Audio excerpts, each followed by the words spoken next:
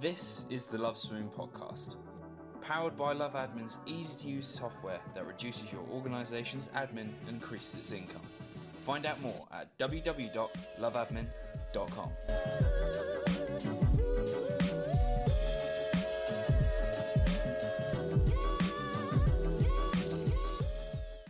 Okay, hello everyone, welcome to the Love Swim podcast. It's me, Clive Marquis again, and this week we have Brian McGuinness who's the Executive Director of the British Swim Coaches Association. So, hello, welcome to the podcast. Thank you, it's lovely to be here. Great. So today, as I said, we're going to talk a lot about the British Swim Coaches Association and what you guys get up to, and also more the development and change of the swimming industry and how we can help turn it into a more professional industry in itself, which, as if you've listened to this podcast before, you know I'm a big supporter of.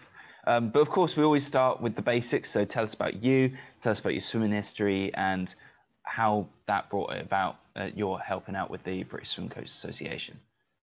Well, I've been involved in coaching both voluntarily and professionally for well over 40 years, at various levels, from grassroots through to what I like to call old-style elite, probably pre-funding days, where I served on a number of national teams and squads and worked through that, place swimmers on those programs.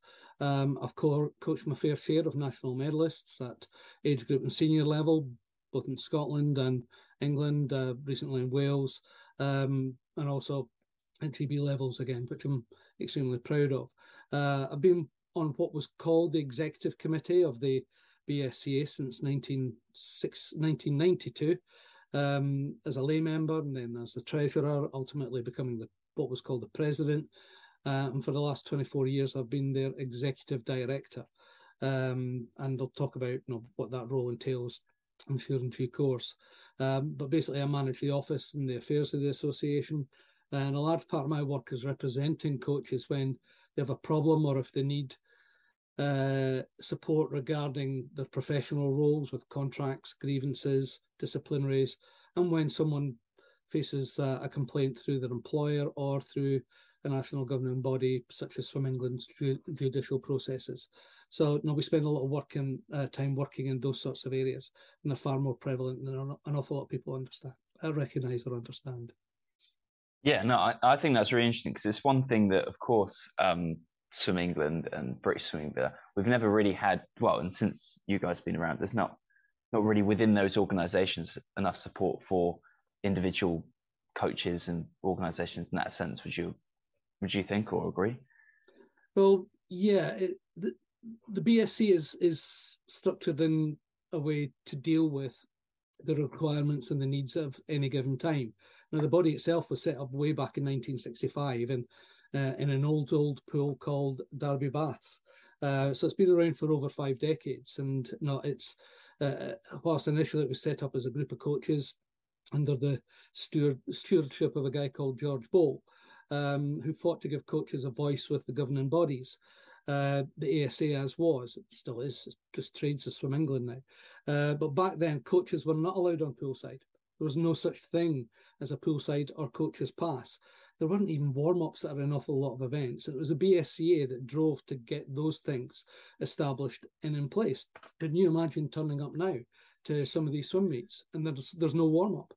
The coaches have got to pay to get the ticket and sit in the stands and can't be anywhere near their team who are sitting off somewhere else. That used to be what happened at events, and it was the BSCA that fought to bring those changes in, because that's what was happening in places like the USA.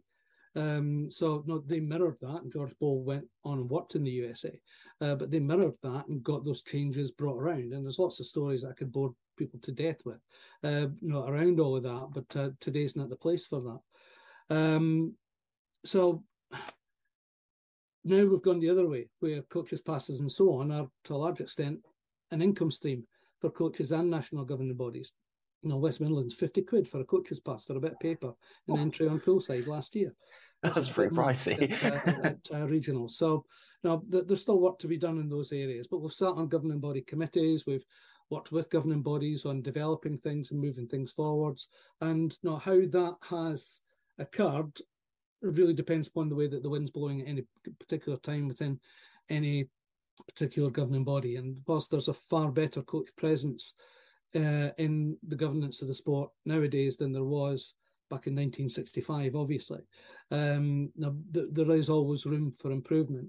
But what everyone's got to understand and recognise that a national governing body's got to be answerable to their financial masters and governing masters at UK Sport and Sport England, for example.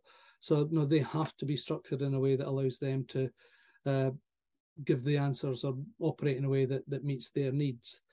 But beyond that, it was the BSA who first in the 1990s established a code of conduct and ethics in the late 1990s, following on from the behaviours of coaches called by Paul Hickson and Mike Drew, who were despicable in what they did and how they abused children under their care.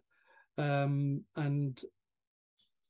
because of the code of ethics and conduct that we tried to establish internally and then was taken on by the ASA at first, we've now got what are the child safeguarding procedures that are in place and rightly in place. And we worked with the national governing bodies to establish them in the way that they now are. However, at that time, that saw a whole swing of how coaches were viewed. Lots of coaches were all tarred with the same brush as these horrible, terrible people. And we had a whole swathe of allegations coming in. That's what led to the BSA initially becoming part of a national trade union, and then 8 years later changing the way that they provided that service. But we still do. We still represent coaches when what may well be abuses of that system, where people target coaches in order to get out of it or get rid of a coach because of what they see as right or wrong, or someone's not being given a fair crack of the whip or whatever. So we continue to do that. And we continue to be the only body, regardless what others may say, we are still the only body that offers legal guidance and support to coaches as a benefit of membership since then. Myself, my colleagues, and our team of solicitors at Radar provide coaches with unparalleled support when they need it and when it's legally appropriate to do so.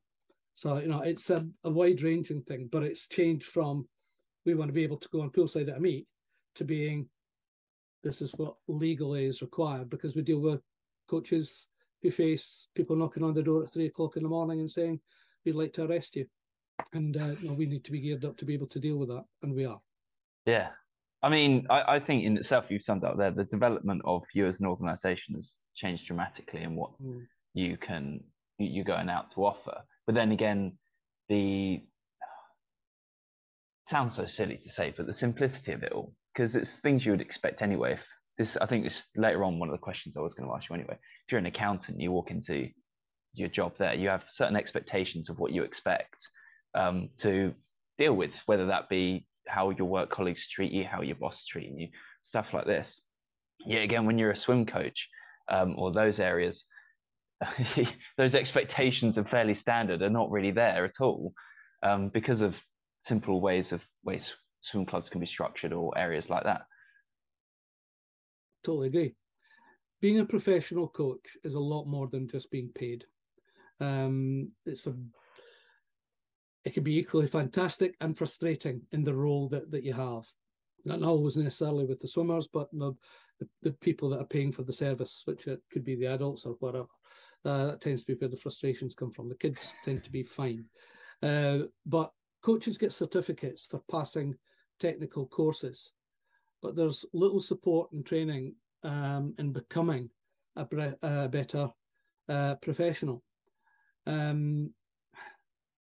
There's no recognised professional standards for sports coaching in this country, as there are in other professions. You talked about accountancy, solicitors, and so on. There's legally required standards. And if you look at the building industry, you've got what's called building regs that people got to operate to. Some of those are very heavily health and safety based because you don't want buildings falling down. But similarly, in teaching and in the medical profession, there are professional and legal standards that are requirements for people to operate within. There is no such thing in sports coaching, not just for swimming, but for any sport. So, that is something that will help to move things forward greatly, that the government sets legally binding standards. Now, lots of people say, well, there are standards. Well, the chief executive of Swim England can make decisions upon someone's career at this moment in time. But based upon what? It's based upon their experience and their professional views upon things. It's not based upon professional set standards that are established by government, which is what it is within the medical profession and so on.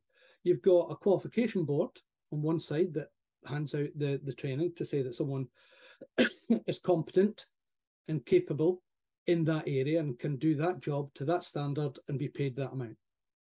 But you've then got other agencies within that manage, that provide training that allow people to continue to maintain the professional standards, so that we know that they're maintaining their knowledge, or the professional knowledge, to be able to deliver within the environment as it has changed. And then you've got another agency that registers people, that says they are fit to practice, who hand out those registrations. And it's those three bodies working together that then make decisions upon someone's professional future, whether they are allowed to practice or not. So if you don't have that professional registration, you can't practice, regardless of what training you've done. You've got to have that registration. And that registration comes from an independent agency away from a national governing body, for example. So you've got the BMA, you've got the various other nurse, radiographer, doctors' bodies, and you've got those that deal with different aspects of the medical profession. Then you've got the people that hand out the registrations. And I think that's what we've got to be looking at. And that then gives the basis upon which you can have a profession operating within a professional environment. We've got coaches who, I've got, if I take a step back, a qualification means that you have met that standard on that day. There's loads of people with driving licenses out there at the moment who are rubbish drivers. But it means that they were able to meet the standard on that particular day. They were competent by someone's opinion. But as time goes on, that needs to be checked. So what we're looking at is how is someone operating within their specific area. So we have people who operate within voluntary clubs, who work for governing bodies at all different levels, who work within higher education establishments, within schools, within various other things, who work for themselves, who work, excuse this cough, who work in a range of those different establishments at any given time. And that ebbs and flows, who offer one-to-one work, however dangerous that might be for them to do so. But they can do that. In tennis, that's regular, that coaches work one-on-one with another, with a client. So there's lots of different ways that's provided. And in other parts of Europe, for example, those standards are established. There are trade unions in France, and there's trade unions in Finland who are helping to establish those, and they are being looked at by the EU. I used to sit on what was called the board of the ICCE, the International Coaching Committee of Excellence, and they were looking to establish body standards for coaches across Europe. Now, we're not going to be part of that for obvious reasons. I'm not going into Brexit, but no, there's that we will be out of that. But at least it's a step towards that. And how coaches are viewed in other parts of Europe is very different to how they're viewed in this country. And that's because of that sort of viewpoint. They're seen as being far more professional. There is far more training available, which is measured, tested, so that you've not been on a day's course and you come away and look, I've got a certificate to say that I was on that. I fell asleep through most of it, but I got my certificate. That means nothing if you're not tested to show that you understand it and you can apply it. And that's where a lot of what we do is wrong at the moment. So, as a body, and I realise I'm wandering here, there, and everywhere. That's all right. We recognised through COVID there was all sorts of things going on, and it was great. There was all sorts of people setting up a whole pile of podcasts like this excellent one that you're doing, with people from all over the world, because we could do through Zoom. But there was nothing structured to it. There was no one looking at that, listening to that, saying that A follows, prepare someone for B, then C, then D, then E, and so on. And people were listening to what was being said, and it may have been wholly appropriate for the environment that they work within, or it may have been inappropriate. And then no one was checking that the information that was given, that someone understood it and was in a position to apply it. And why that's important is because a lot of things I deal with when I'm representing coaches are coaches who have picked up a bit of information off the internet, and there's loads of it, and then applied it within their club. And what Bob Bowman did with Michael Phelps is wholly inappropriate for someone working with a bunch of 9 to 11-year-old kids. So, no, and no one's testing that. No, yeah. So we've got this platform now, Coach Out of Water, where we are allowing people to learn what they want to learn about in their own time, in whatever rate. But before someone is able to take that certificate, if you like, e-certificate, and put that in the journal that sits with Coach Out of Water, they've got to be able to show competence. And that competence is what then goes within the journal. So that if you, Clive, decide that you want to engage the services of Brian McGuinness as a coach with your program, then you can look at that and see that not only have they gone through that course, but they've passed the standards required, that they're showing an understanding of the information and can apply it. And that's the key thing around this, all that training and all that structure. It's showing that someone's not just got the knowledge, but they've got the experience to be able to use it, and they've got the competence to deliver it. And that are the 3 underpinning pillars of any insurance policy that we provide, that Swim England provides, or anybody else. It doesn't matter that you've got the qualification or certificate, as they are now, if what you're doing is rubbish, isn't getting the correct outcomes, but more importantly, is not safe and is likely to do harm, then they won't cover it. They will not cover that. You're not competent to do what you're doing. And that's what the training needs to have. And a lot of what happens in a sport like swimming, it's the same. I've done work in gymnastics, and I've done work in a range of other Olympic sports. It's making sure we're really good at handing out certificates and qualifications, but checking someone's ongoing competence to deliver in a changing environment is something that we've not been good at. And it's all based upon, and I say this as a mentor, an assessor, an education deliverer, it's all down to opinions. And whenever I've been an assessor in a room full of other assessors, it all boils down to our opinions rather than against set standards, because there aren't any. And that's BSC are looking at that. That's why Coach Out of Water's coming in. We're looking to develop and establish those as a professional body representing coaches, because we recognise that there's good coaches out there. We recognise there's great coaches out there, but we also recognise, like in all activities, all professions, some bad eggs, and there's some people that need a bit more help and a bit more support, or shouldn't be even bloody well involved in the sport in the first place. So we recognise all of that. Yeah. No, I think that's a really, really good in-depth discussion of what it is, because I really agree with you in all those things, because we've all, as you said, unfortunately come across bad eggs, and I'm sure we can all meet them. It will know someone come to mind at that point, and which is a shame in some ways. But then I also think it's and I think you may know a bit more about this than I do, actually, because if I'm not mistaken, you've recently had a chat with the American Swim Coaches Association as well. We are now in partnership with the American Swim Coaches Association, which I think is great, because first of all, they're one of the leading coaching associations, I think, and we're in the doing world. likewise with the World Swimming Coaches Association as well, which will open up other benefits to members too. Yeah, no, I think that's phenomenal for a start, because like the American Swim Coaches Association, I know you'll probably know Ron Philpott, and I've chatted to him, and he's taken some of the the USA Swimming Coaching sort of qualifications, as well as doing the mentoring for the British ones, if it's that. And from my knowledge of them, and when I've spoken to him as well, and the American swim coaching qualifications are far superior than the British ones. They go into far more depth, not only about your swim coaching, but as you say, how to apply it, how to apply just general business practice, bits that. And maybe if as a mentor yourself, maybe that's something that even the iOS and stuff like that may need to consider in developing themselves. there comes a cost and an investment in that. Now, ASCA have got a huge membership. No, Yeah.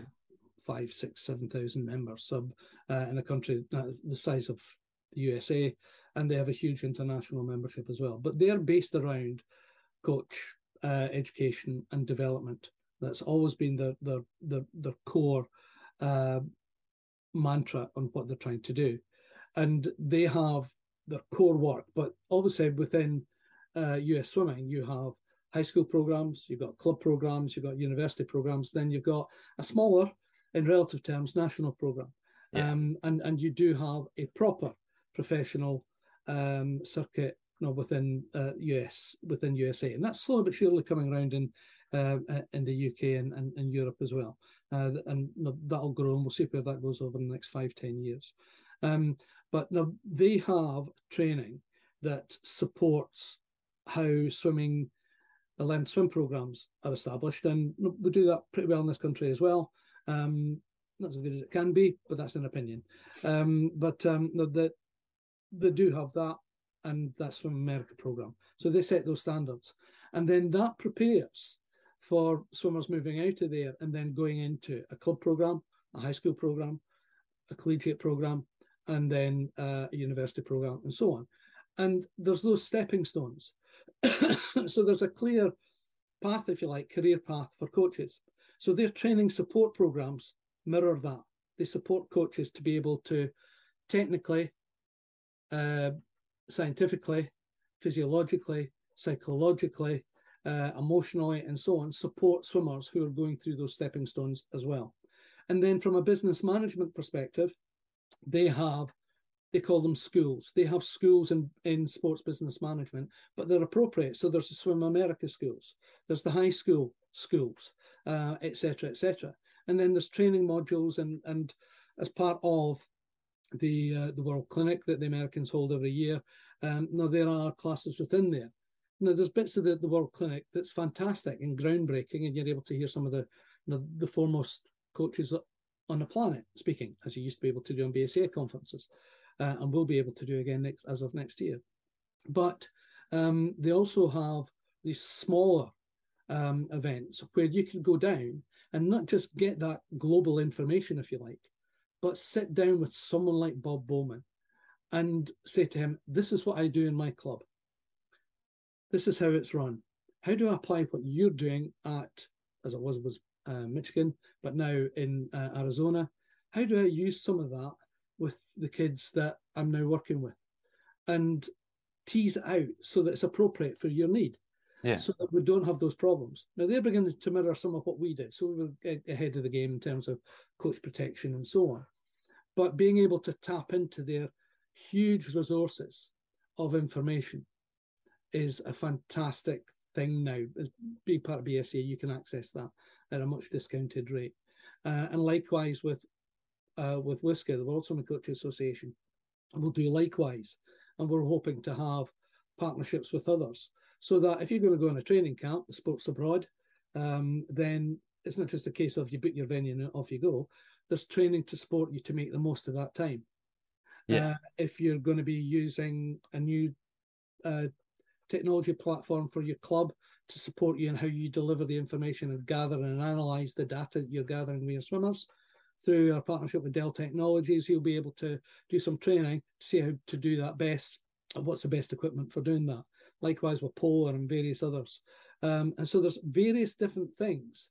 It's so that we're trying to establish so that what you do is appropriate to what you need in the environment that you're coaching within at any given time.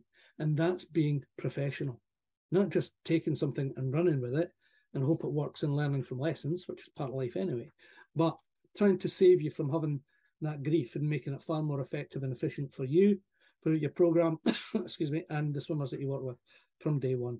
And that's what we're trying to do. And working with the Americans is one of the ways that are going to allow us to do that. And likewise, other partners all over the globe. Yeah, no, and I think that's key, because as much as everyone will hate to admit it, the American swimming is leading the way in most ways. Has done for a long time and will continue to do so for some time, yeah. Yeah, exactly. We're not doing too bad at that level.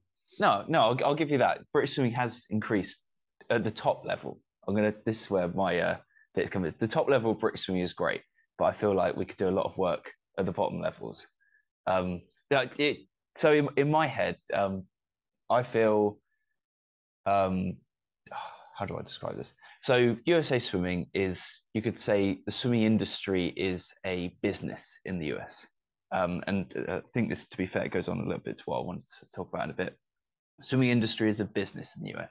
Swimming clubs are businesses. They're run by business people. They're organized as businesses. They're organized to make profits, which can be reinvested back into the clubs. So, in the sense of the way I like to describe it, is their product is performance. The way they make money is by producing fast swimmers because that attracts new membership, bits like that. Product is performance. And in that sense, I feel the US have got that down. But then British swimming over here, we're still in this very old amateur kind of setup where we're not, product's not performance, if you know what I mean. It's and we don't have a swimming industry as such. We have amateur swimming, or grassroots swimming could be far more professionalized, far more business orientated. Though you could say it's a very capitalist view at this point, but it's the point of putting swimming clubs making more money to put more money into the swimming itself will help develop performance in itself because there is now more money in swimming. But that's my view. That's a very base level view. But I mean, you can probably come in here and tear that apart if you want. Well, there's two aspects. What are swimming clubs there for?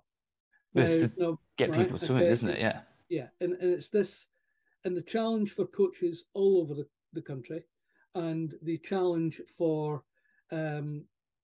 clubs all over the country is balancing this ethos of community versus performance. And I know governing bodies have got a view upon that. Now, British Swimming set up for a very clear aim. It's funded through UK Sport to perform at Olympic Games, World Championships, Europeans, and then have that trickle down. Maybe not a good term at the moment, but no, that trickles down for Commonwealth Games and that sort of area. So that's what they're geared up for, and they're doing a really good job at that level. So no, hats off to them. It's no one can to knock that based purely upon the medal tallies that we get these days compared to 20 years or so ago, for example. However, that community versus performance at club level isn't really being helped. And this is a personal view, and I think it's a BSA view as well, in that the way that coaches are supported maybe could be done differently to be able to ensure that we have that smooth pathway in the way that I described about US swimming, which is not perfect either. But no, it's that we have that structure. And at the moment, it's very much robbing Peter to pay Paul, that we have people who do really well at summer nationals, for example, find themselves maybe being encouraged to move on to other places. And there used to be, it used to be that we had, I used to be the swimming development officer for Oldham a number of decades ago. And we had an established structure where I was employed by the local authority. There were 7 local clubs in the area. They were all given X amount of pool time at peppercorn rates for that pool time, with the agreement that they do up to that level. So our Learn to Swim programme would feed into those local clubs. Those local clubs would develop them up to set standards and compete up to county level, higher if they wanted, but that was the recognised level. And then, depending upon performance, kids would then be drafted into or would have the opportunity to join the council's advanced training scheme or the development programme that sat just below that supported the clubs as well. And then in the advanced training programme, the council would pay for the coaches that were in there. And then there was a separate club, Oldham Metro it was called. It's now Oldham Aquatics. But Oldham Metro it was called then. And it was based around the old City Leeds programmes, Barnet Copthall as still is, City of Birmingham as is. It was based around that sort of thinking and ethos around that. Now, unless you're in those sort of geographic areas, you will get to certain standards, and then the kids program I'm involved in at Wild Forest, we take kids up to university age, and then they go off to those universities, and I prepare them for that. They still compete for us in arena leagues and at county level, but not above that, maybe at regional level as well. But at national level, they're competing for University of Bath or Loughborough or Manchester, wherever they go. And they do that with my blessing. I have no problems at all because I recognise the limitations of what we're able to provide. But we prepare them for that. But that's because I'm a grizzly old guy that's been around for 40 years. I've seen how that's best for the individual and for the swimmer. And a lot of people don't always see that. And Oldham, whilst we did have some go off, there was a lot stayed with the programme. And we had sports science, and we took blood from the swimmers, and we had a sports psychologist, and we had a physio. In a club programme, you're likely not to have the finances to do that. So should, where I am, Worcester County be providing that? Should the region be providing that, as an ongoing thing? And I think that's possibly the way that we should be looking, is that when kids get to a certain standard, if they've not got the academic support to be able to go to university, or the ability, or don't want to because they like where they are, if they, for whatever reason, they want to stay within their locale, or they need that leg up to get that standard to then make that leap, then should we be at a regional level be doing more than just the camps that we're running? Should we have ongoing support that supports the clubs that are within that regional area? Now, that was the whole idea, that when Nick Selwood originally set up I've forgotten the name of them now, but what are now hub clubs. Now, for them to set up, and it meant that people could come into that programme, be supported within that programme, but then go back Monday to Friday within their own local club programme. And that then it means that you don't need to leave your club to go there, which has all sorts of damage to the club that you've just left. You're able to have that continuity. And using the Oldham example, our kids would come into Oldham Metro and into the programme, but at least once a week, they would go back and train with the local swimming clubs. They still had that ownership. And we had kids who were national age group champions, would come in with a Great Britain European Junior kit, or their England intermediate squad kit, that's just how long ago I'm talking about, and their national medals, and they would go back to their home clubs and show this off. And that showed, on a regular basis, and train alongside them, compete alongside them in the Speedo League as was up to a point, and they would compete alongside them. And that was great encouragement for those kids who were then coming through. They saw what that pathway was. And at the moment, we've got a situation which is great for some, but not for others, and certainly not always good for the clubs that they leave behind. A situation on occasion where kids come up and then go off to another programme and are lost to that programme that they've got. Now, I'm pleased to say that in a number of university programmes, they don't do that. So like Bath, with the university programme there, Mark Skimmings allows the swimmers the opportunity, if they so wish, to go back and do arena leagues with their old home clubs, do county level and even regional level competitions for their home clubs. So that's great that that's happening. And I know that operates in Manchester with Mark Rose, and through the University of Loughborough programmes and so on. I know that still occurs. If kids go off to America, that ain't going to happen, is it? It's not easy to get back on a Saturday afternoon for an arena league from Florida or wherever. But no, that still happens. But it's that marrying the two, the needs of those local clubs who long term are going to feed those programmes. And if you just take them away and they go off to some other programmes elsewhere, I'm not going to name them, and they're lost, then that isn't helpful to what's left behind. And that's one of the key things, that we've got lots of good community clubs trying to do a great job that's performance in the long term. And it's recognising and establishing that and supporting that so that all aspects of the sport are being supported, and coaches are getting this knowledge and seeing how to use it. And I know that there's Swim England, for example, are setting standards around various things about weight training, strength and conditioning, and so on. There's some great people out there who are doing fantastic work in strength and conditioning. who are maybe being limited in what they can do. And that's maybe a bit dramatic, but it is what's happening. And I certainly know some coaches and some programs that are having problems because of that. And some of it's based upon facts, but a lot of it's based upon perception or jealousy and envy through those people who've got off their backsides and done it. But if you've got a properly qualified, competent individual do the job well, then that should be encouraged and supported. It's where it's being done in a way that isn't appropriate and isn't properly overseen. That's when it becomes a potential danger and should be looked into and, where necessary, stopped. But there's an awful lot of good people out there that are properly trained to do it, beyond the qualifications that Swim England, for example, now provide. There's loads of good training out there and a lot of good people that are doing good things in the right way for the long-term development of the athlete through OADF or if people still use LTAD. I know they're slightly different, but no, that's still looking at it from a longevity point of view for the athlete at any given time. I know I'm wandering off, so I hope I'm still answering your question. No. All this is great stuff. I like it when people have a little adventure because I'm quite passionate. No, I can tell, and it's good. I like it. But I think I agree. Like I think everything you just said, I fully agree with. And it was actually I was chatting to Nathan, your colleague, the other week about this, and we were talking about you were saying there about losing swimmers to university programs and stuff like that.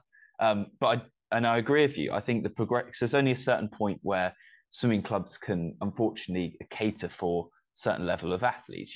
Whether that's age as well, because as you get older, you need a different style of training than you will when you're younger and stuff like this, neurologically and all the those bits.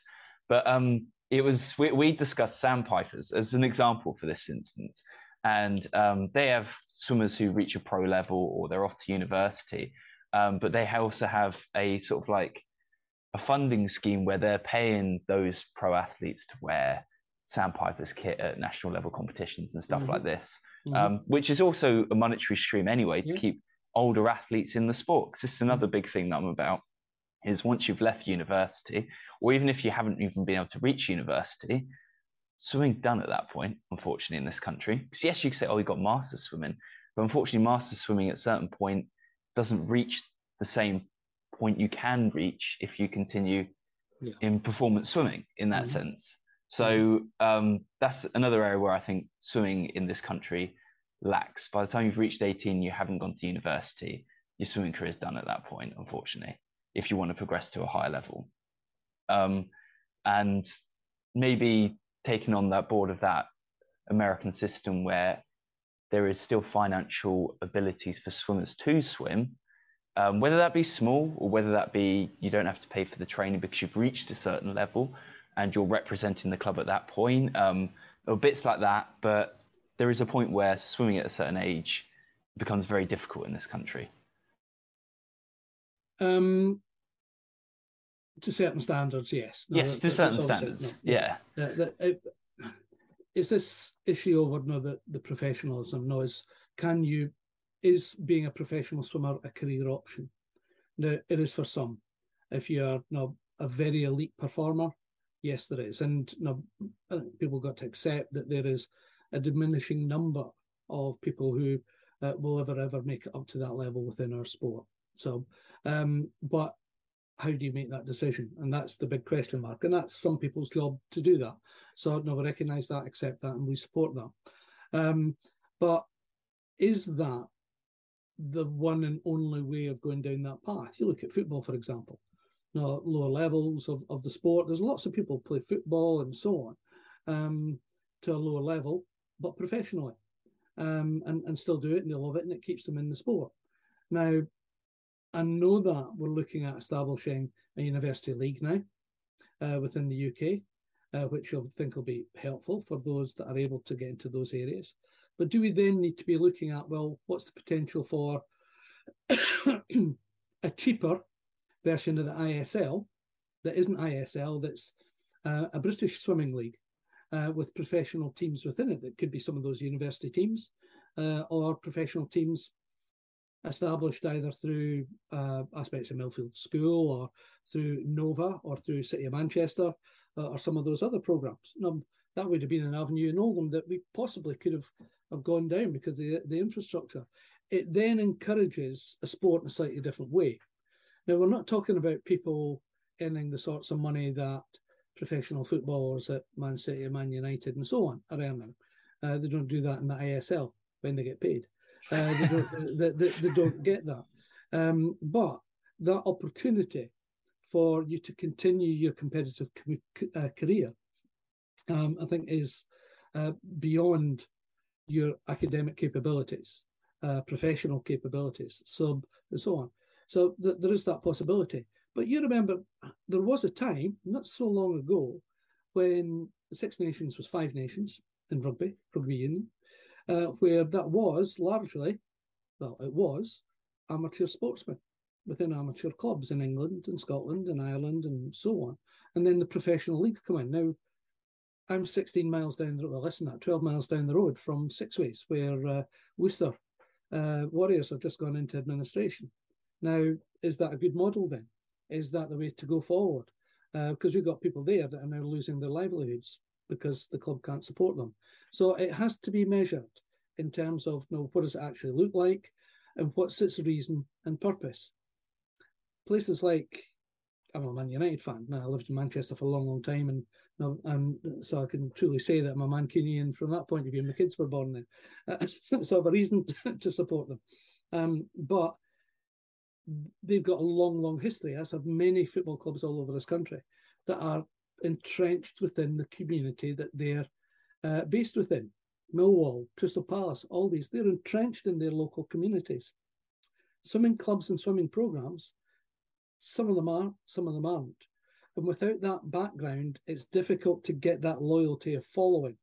And as soon as you bring in money into things, the motivations change and the motivations for people doing things. So we've got to be really careful around that, how we go forward with it. And even in the States, now it's all money driven and people will go and so on. And it's good, but is it taking it to where, taking it to where it needs to be or could be? And is money an assist in that? Or is it actually hindering the progress? And I think we need to be looking at that and be careful about that. I don't know the answer at this moment in time. There's people far more intelligent than I that have maybe got those answers. But there's potential for it. But how big it'll ever be here, I don't know. As a European league, it's maybe got more legs. Yeah. That's got more possibilities around it. Anything beyond that, you're then getting into really big bucks and we'll see what's happened with the ISL. I don't know whether it's going to continue or not, and some of the issues around that. It was a great spectacle, but how much impact did it actually have? Was that ever measured? Yeah. I know that some of my swimmers went down and bought the London Roar kit and went and watched it at the National Aquatic Centre down in London. But how much impact? I'm not sure that I saw any more swimmers coming through the door at our programme because they'd watched the ISL. Whereas if there's something that's a bit more entrenched locally, that we're able to show some of our guys are part of that's publicised locally, the results of that individual in the European Swimming League or whatever they end up calling it, has done this, then that might have that impact in the same way as the Olympics and to some extent World Championships do, but certainly the Olympics and the Commonwealth Games do. Those are huge marketing tools for the sport. But ISL, I'm not sure it did have that. And it had some positive impacts, but maybe not for the wider fraternity of swimming. No, I fully agree with you that actually, as much as ISL was incredible, I don't think it was just something for swimmers to watch rather than actually something to boost swimming. Good. Yeah, well, no, it was very good. It was different and so on. So it was brilliant, yes, from that point of view. But in Yeah. terms of being a business tool, how much of a business tool for us to encourage new members? Somebody might shoot me down, they've got the stats, and if they have, hands up. But within our locality, I didn't see that impact. Maybe that's what we've got to be trying to get it to do.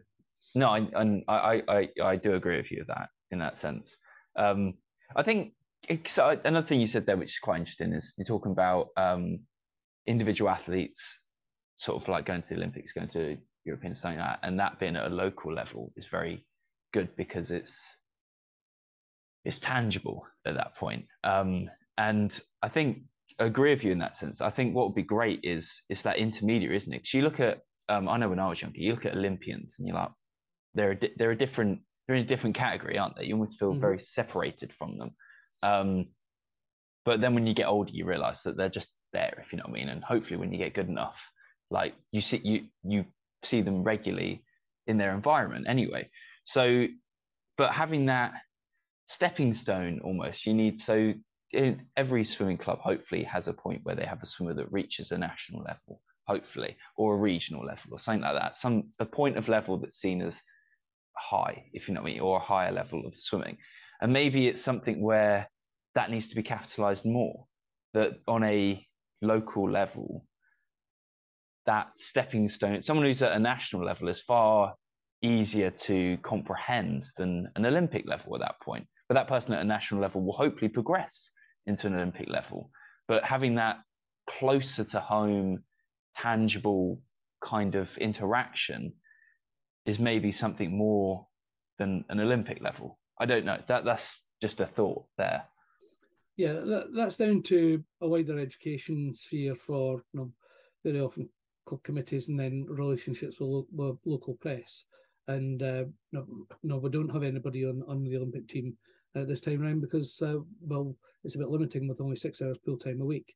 Now, the press don't understand that, but that needs to be explained as to what your aims, aspirations are for your club and what you're capable of doing and what success looks like for you. And it could well be county level and on a good day, regional level, making a final or winning a medal of some colour.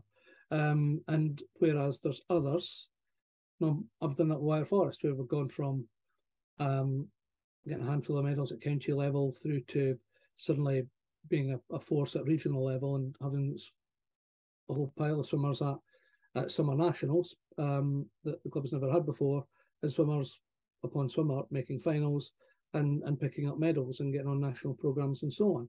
It's understanding what outcomes are, but what you need to do to get those outcomes, and then explaining that to the press so that they understand it and why it's important that you have that regular bit of information in the press every week. It's not good having a website if no one's encouraged to go and use it. So that's where your Facebooks and your social media, but other people's Facebooks and other people's social media is then useful to you to then direct that traffic back to you so that then people see what you're about, what you do, how you do it, and what you get for it. Yeah. So it's understanding those whole concepts that used to be the thing. What we did, going back to Oldham Metro again, we had great relationships with the local press, and they were contacting us for the stories every week, rather than us chasing and hoping they might put something in. And Oldham Athletic were in the Premier League at that time, so I know we were getting news above them. So, but we were in regularly, and that's more difficult these days because there's local press, there's less of it. It's in a different format, and there's lots of information for people. And being newsworthy is a really difficult thing now. So it's either going to be highly dramatic. To make this go global, I'd have to say something really, really dramatic. And I'm sorry, I'm not going to do that today, right? But no, tempted as I am. But there are, it's being able to get the eye of the public against all the other news and information that's now readily available to people is more and more difficult. And it does boil down to being local, being relevant, and being exciting, and very often either ultra positive or ultra negative. And that's what people tend to be drawn towards. One's great and one's less so. Yeah. So that's the difficult thing that's modern society that we're trying to establish within.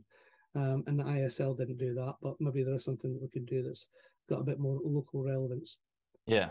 No, I think that's something that in time things will come together and piece that together. I've got one last question for you because we've gone all the way over here a little bit, which is fine. I think it's still a really interesting conversation.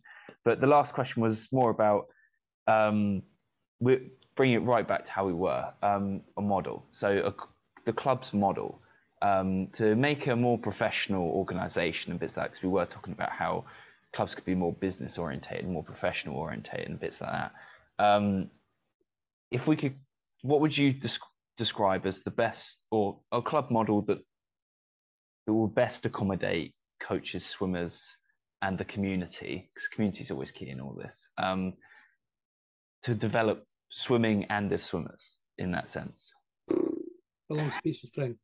Because it really depends upon geographically where you are. Now, Okay. Let's put some parameters in this, maybe.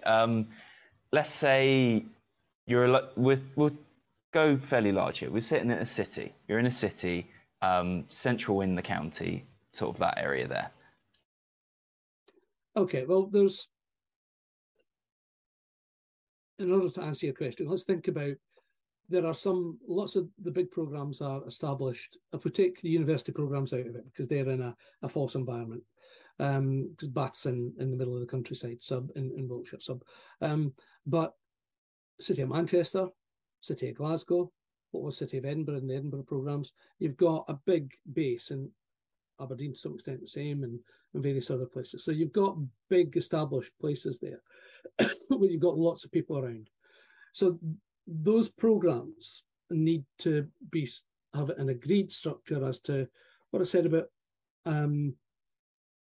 Oldham all those years ago. They were based upon the needs locally, like they do in Leeds, like they do in, to some extent, City of Birmingham and so on, right? So you've got local clubs' needs operating up to a particular level, with them having an understanding and a knowledge and a willingness to then pass swimmers of a particular standard onto those higher achieving programs where it's relevant for them to do so. But there's a quid pro quo in this. There's got to be something back for them. So it's your structures having an understanding and a willingness and acceptance to go through those various stages. And how that operates within a big city type program and club structure is very different to somewhere here in rural Worcestershire and Herefordshire and so on, where I can drive for 5 minutes. I'm in the middle of nowhere. So the establishment around that and the challenges around that, just getting a swimmer to training is very, very different. Now, it's highly reliant upon parents and friends and so on, getting someone in a car off to training 10 minutes down the road. And because the buses aren't there. Whereas in a big city environment, they can do that. They can jump on a tram, they can jump on a bus, and they're there. So we train 4 till 6, 6:30 in an afternoon straight after school in Oldham and in Greater Manchester area. Can't do that in rural Worcestershire. 5 o'clock is a real push. 5:30 is a possibility. And in some places, they can't get in the pool until 7:30. So it boils down to what's available and what your club wants out of it. And in order to have that professional outcome, you've got to have a professional infrastructure.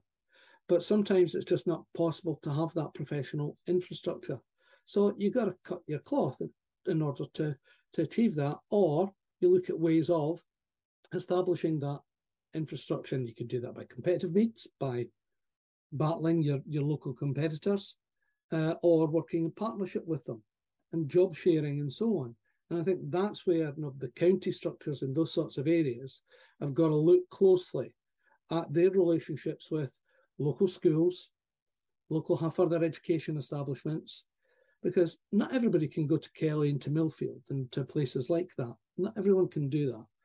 But can we mirror those sorts of models that show that they work in a locality around Worcestershire that goes in partnership with another or a series of educational establishments, so that the schools then get something out of it, the clubs get something out of it, and the swimmers are appropriately prepared for the levels that they aspire to within the programs that they're operating within. So that's a different model to what you can provide within a big city environment, which then maybe has a university link to it. And that's what Sheffield have done pretty successfully over the years. And they're running a very successful program at this moment in time. And that's been established since Ponds Forge and developed since Ponds Forge was established 30 years ago now. 30 years it was for what was it, for the University Games or something, wasn't it? Yeah. So 91, the pool was built for, and then European Championships were there 92, 93. But that started around 92. Sorry, it was there. It was used for the Barcelona Olympic trials in '92. So the World University Games, was it the Olympiad or whatever it's called, was '91, I think. So it was open for that. So, but no, the city of Sheffield was established at that time, and looking at that then as a city-run program, it's now a club program that operates within city facilities in partnership with a whole range of clubs around the area, and supports all of them. And then you've got Deventio just down the road. It's got the new pool. And that, again, is that model of, in a semi-rural area, clubs feed in. They all accept what's above them, and they develop and prepare swimmers for that. So there's different models for different parts of the country. That is relative and relevant to their needs. And it isn't one model, as some will try and tell you. It isn't one model. There's a range of different models that are available, and how you engage and employ and coaches and professionals within that will be slightly different as a result.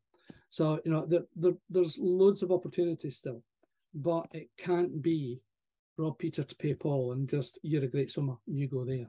That doesn't work, because it leaves other difficulties behind. And I'm afraid that is the raison d'etre of some within the sport still.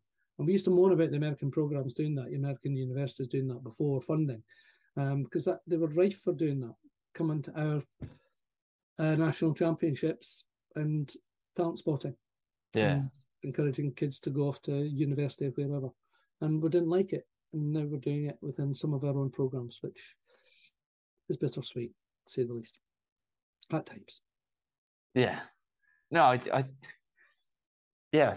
I just think that's a really interesting way to put it. Like, I agree with you. I do agree with you, because it's important about local swimming clubs and bits like that, because I think that's it. I've just never heard someone put it so eloquently like that. Thank you. Yeah, I was just like, it really hit me. I don't think there's much more I could say to that, because that's exactly how I would see it too. Good. Yeah, Good way to end then. Yeah, I was going to say, like, perfect, sorted. There's no other question I can answer that to. Well, thank you so much for coming on. It's been a real pleasure to listen and actually have a different conversation, and more conversation about swimming clubs as a structure and swimming in general as a business and that. So thank you so much for coming on. Not a problem at all. Anytime. And I enjoyed it. For our listeners out there, if you want to listen to the podcast, remember you can have it on Spotify or any other platforms. If you want to enjoy or engage more in the conversations, you can join the Love Swimming Facebook group and bits like that. And on there, we have daily conversations about swimming, learn to swim, bits like that. So get involved on that. And if you want to join the BSCA, the only independent coaching representative body in the country, go to www.gbswimcoaches.co.uk and you can join. And if people outside the UK want to join, there's an international membership as well. But that gives you membership of us, membership of WSCA, and a discounted membership of the American Swimming Coaches Association as well. I highly recommend that too. That was a good plug. That I was going to ask for a plug in a second. But no, yeah, definitely do that. I highly recommend that too. Once again, thank you so much for coming on. It's been great. Thank you.